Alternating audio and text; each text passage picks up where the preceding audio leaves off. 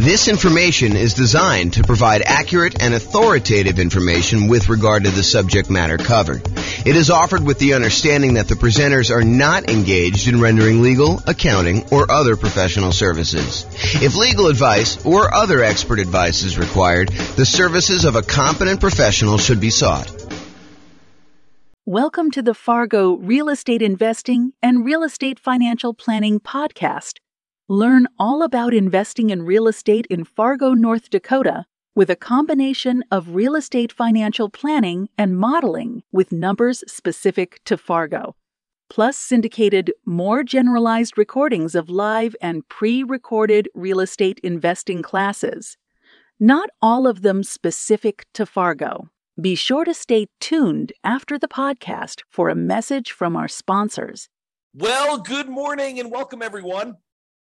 This is your host, James Orr, and this is going to be I'd say relatively short class, but also a relatively important class for folks that have not really experienced writing offers with,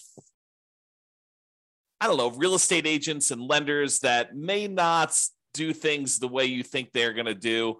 Especially in really hot markets, which we're not really in right now for most of the market. I think it's definitely cooled off a bunch, but these are some of the lessons we learned during the hot markets. Although I do think some of these lessons do apply in other times as well. The class is called Financing Tips When Writing an Offer to Buy a Rental. And so let's jump right into it because that's what I got going on here. So writing offers. So by the time you go to write an offer, you really want to have gotten at minimum, a pre-approval letter from your lender. I think you don't get into the car of a real estate agent or you don't drive to see a property without having gone through the financing part and knowing that your financing is locked up. I mean, what if you go there and you find a property that you love? And now you're like wondering, can I even get financing for this? So I think before you go out and you start looking at properties, you really do need to be in touch with a lender. You need to go through and get, at a minimum, a pre-approval. Ideally, you want to be as far through underwriting as possible. It's not enough for a lender to say, how much do you make? Oh, you make, $200,000 a year. Okay. And, what are your expenses? Oh, my expenses are about $5,000 a month. Okay. And they say, it sounds like you can qualify for basically anything you want. You don't want that. You don't want that to be the extent of your kind of pre-approval process, because there are certain lenders, and this may not be your lender, but there are certain lenders out there that they will give a pre-approval letter to anyone that shows up. Like, it doesn't really matter what they tell them. They will actually give you, any type of pre-approval letter that you want. And so it's not enough to get a pre-approval letter. And if you're on the sell side, realize that a pre-approval letter doesn't really mean that much from some lenders. Some lenders, it means everything. It means that, they've completely gone through underwriting and they're good to go. So you want at least at a minimum a pre-approval letter, and ideally to be as far through underwriting as possible. Some lenders have borrowers be completely through underwriting with a property to be determined. They will fully underwrite the borrower and the kind of loan and make sure that the lender is good to go. And then the only thing you're waiting on in order to have the kind of like full loan application complete is an actual address of a property that you want to buy. This, at least in theory, makes for stronger offers. And I think in a really, really hot market, this could make the difference when you're looking at, 6 offers on a particular property and one person has been completely through underwriting. They're just waiting for the property. And the other 5 are all very, very similar in price and terms, and they have not. I think that can set you apart. It may not be what wins you the offer in a lot of cases, but I think it can be that one little thing that moves you over the edge in a lot of cases. Okay. So by the time you go look to write an offer on a property, you'll want to have gotten a pre-approval letter that you can include with an offer. And I think you should get your pre-approval letter with your maximum, even if you'd prefer to be lower. Even if you tell me, look, James, I am not going to be spending more than $500,000 to buy a rental property, but I qualify up to $800,000. I think there's a compelling reason for you to get a letter, your pre-approval letter from your lender with your maximum, even though you do not intend to ever go to your maximum. Why? Because sometimes things change. Sometimes you'll be out looking at properties and you're talking to your real estate agent. Your real estate agent says, hey, I know that you're really not interested in fourplexes, but this fourplex just came on the market and it's actually a really good deal. And you're like, well, I was looking more at single family homes and I was looking to, do $500,000 or whatever number you were, on the single family home, but let's go look at the fourplex. Let's see what it is. And you go to the fourplex, you're like, actually, this is great. This is going to be a perfect rental property for me. And, it's $795 or, it's $900 and you got to put $100,000 down. And you're like, if you didn't have your letter with your max, and let's say this is on like a Sunday morning and your lender's in church and your lender doesn't work on Sundays because that's their deal. And you can't get an updated letter from your lender, but you know that this property, this fourplex is going to go really quick. And you're like wanting to make your offer and come across strong, get this thing tied up before other people kind of come in and do it. You not having a letter with your max on it could lose you a deal. And I've seen it happen. So I think you should get a letter with your max, even if you prefer to go lower, even if you know that you're never going to go to your maximum. I think you get a letter with your maximum and you start there. Do not wait till the last minute. You don't want to wait and not have a pre-approval letter ready to go and then go look at this, go look at properties on Sunday and then come across like the one you need. And that they're going to have multiple offers that are all due by 5:00 and your lender's not available to get you your letter. So you need to be sure that you have this stuff lined up in advance. You can't wait till the last minute to do this. If I can stress that enough, have this stuff done in advance, ideally before you even go look at properties, because I've seen this happen more often than I'd like to admit. A lender will, you're going to go out and look at properties after work with your real estate agent, but your lender doesn't work evenings, especially local credit unions and banks where the lender works bankers' hours, but you really want an offer. And in a really slow market, this probably isn't that big of a deal, right? Like, what's the difference if, the property's been sitting on the market, languishing on the market for 95 days, and you come along and you want to make an offer? What's another day if you wait till the next day to get them their lender letter? You basically go and you make your offer on the property and you tell them, look, the lender's not available right now. I'll go ahead and make my lender letter on the next day, and I'll go ahead and get that to you tomorrow. And, on a property that's been on the market for 95 days and hasn't had any action, I don't think that's going to be a big deal. I think where this really comes into play is you have a super hot market or a super hot property, even in a soft market that just hit the market, and it's getting action. That there are people all wanting to do it. And Mike has a question. Is LLC needed to get insurance and begin negotiating? Also, how much is it to begin PLLC LC? Not sure what PLLC LC is.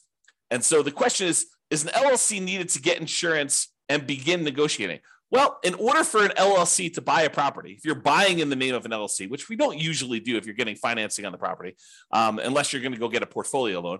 But if you're going to go make an offer in the name of an LLC, you need the LLC to exist in order to buy the property directly in the LLC. What some people will choose to do is they will choose to write the offer in their name, and then they'll try to do like endorse signs on their contract and then try to transfer the contract to the LLC after they set it up.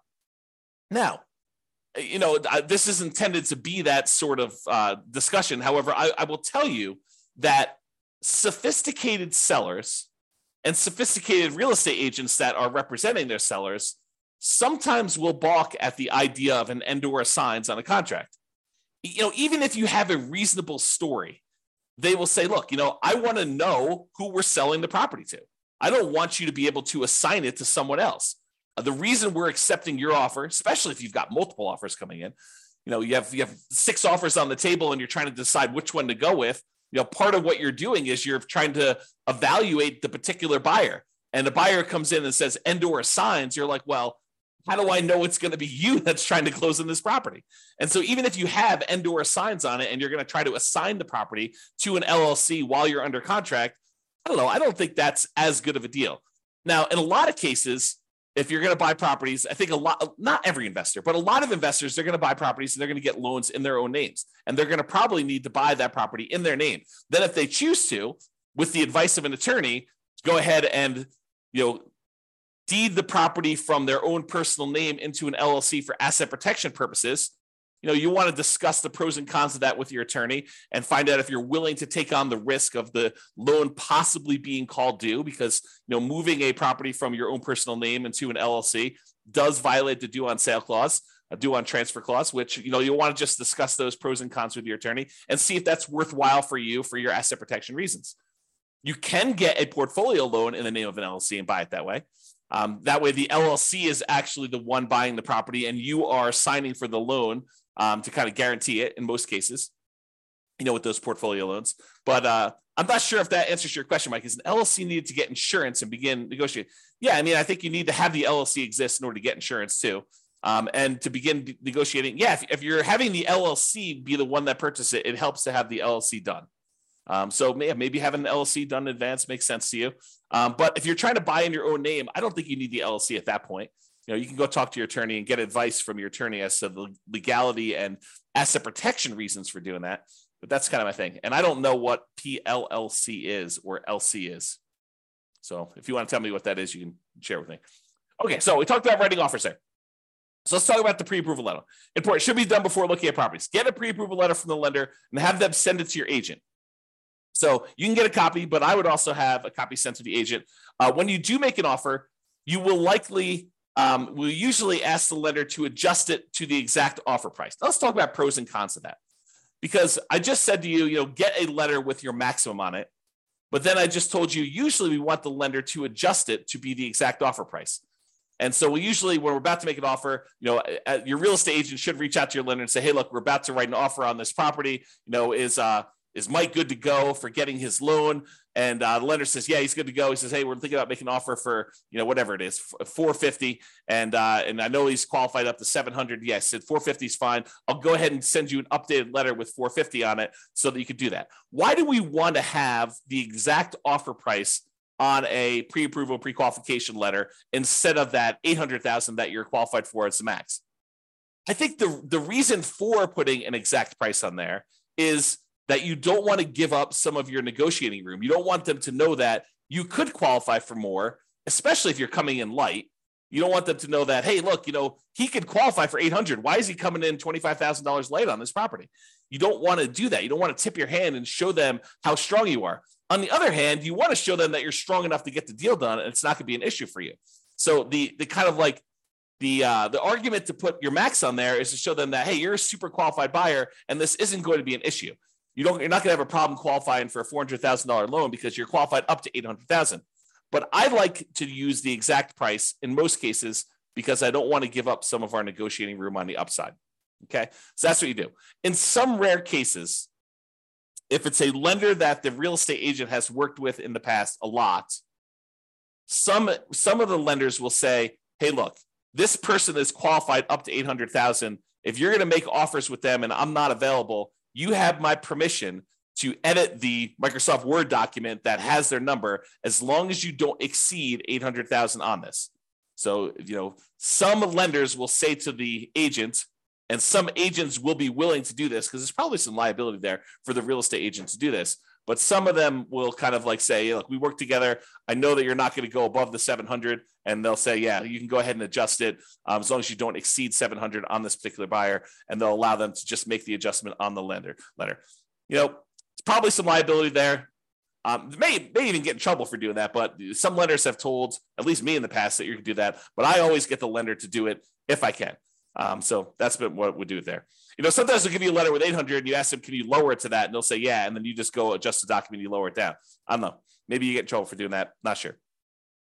And then usually when you make your offer, you're going to include the offer via something like DocuSign or whatever you use in your particular marketplace. And typically what I like to do is on the very first page of the offer packet, you want to send over that pre-approval letter so that it is front and center and shows you that you're dealing with someone who's qualified and understands the importance of being qualified when you make your offer. You want to start with your best foot forward. And I think putting that pre-approval letter there makes the difference. Okay. So short class, in conclusion, there are some financing related things you should do before going to look at a property. So number one, get qualified with a lender. And number two, get that pre-approval letter so that you have it with you and you can submit it. You don't want to wait to the last minute and find yourselves with the property that you want in a tight time situation where you cannot get a hold of your lender because they're on a plane, they're at their kid's soccer game, who knows what, and you're trying to move fast and hit a deadline for some reason. Not all lenders work real estate agent / broker hours, weekends and evenings. Some of them, especially the more banker types, tend to work those sort of like 9 to 5-ish hours, and it's really hard to get with them after hours. So you want to take care of this stuff in advance. This will give you the highest odds of success should you find an amazing deal when you're out looking at properties. That's it. Okay? So that's it. Mike, did you have any other questions? Because you're the only one on live. Otherwise, we're going to end the call right now. Very short class today. I'll give you a couple seconds. Going once. Nope. So Mike says, thanks, you answered it. Didn't know about the portfolio loans. Yeah, so to address that, you can get a portfolio loan in the name of an LLC. Most of the time when you're buying with traditional conventional financing, FHA financing, VA financing, USDA financing, all of those, you're not going to be able to buy in the name of an LLC. You'll need to buy in your own personal name for that. You'll need to personally guarantee it. You can buy in these portfolio loans from the lenders in the name of an LLC. I've got one right now with a client of mine, a friend of mine, and we actually have a partnership together where we are part owners in this LLC. But there's still a personal guarantor on that loan. So even though we bought it in the name of an LLC, we are still personally guaranteeing that particular loan. So you want to go do that. One of my POV on HELOC also. Yeah, I'm not sure what the reference is for that, but point of view on HELOCs. Yeah, I mean, HELOCs are just a tool. It's like another type of financing for accessing equity, especially in a market where, you know, the prices have gone up a lot and you have a really good underlying first mortgage on the property. Sometimes we don't want to do a refinance on that mortgage because the mortgage is so amazing. You know, it's a 3% mortgage on a property and now interest rates are at 7%. So you'd rather not tap and do a rate and term refi or a cash out refi on that really amazing first mortgage on that. You could go and access some of your equity via a home equity line of credit. Although I've heard that they're harder to get now. I've not tried to get any recently, but I had a client I had lunch with. This must have been over the weekend, must have been on Saturday. And he was telling me he was able to get a home equity line of credit, but it was much more difficult to do. So not a lot of people offering them, and the terms of them were not the most amazing ones. So hopefully that helps you. Yeah, getting into flipping houses, so this information is very useful.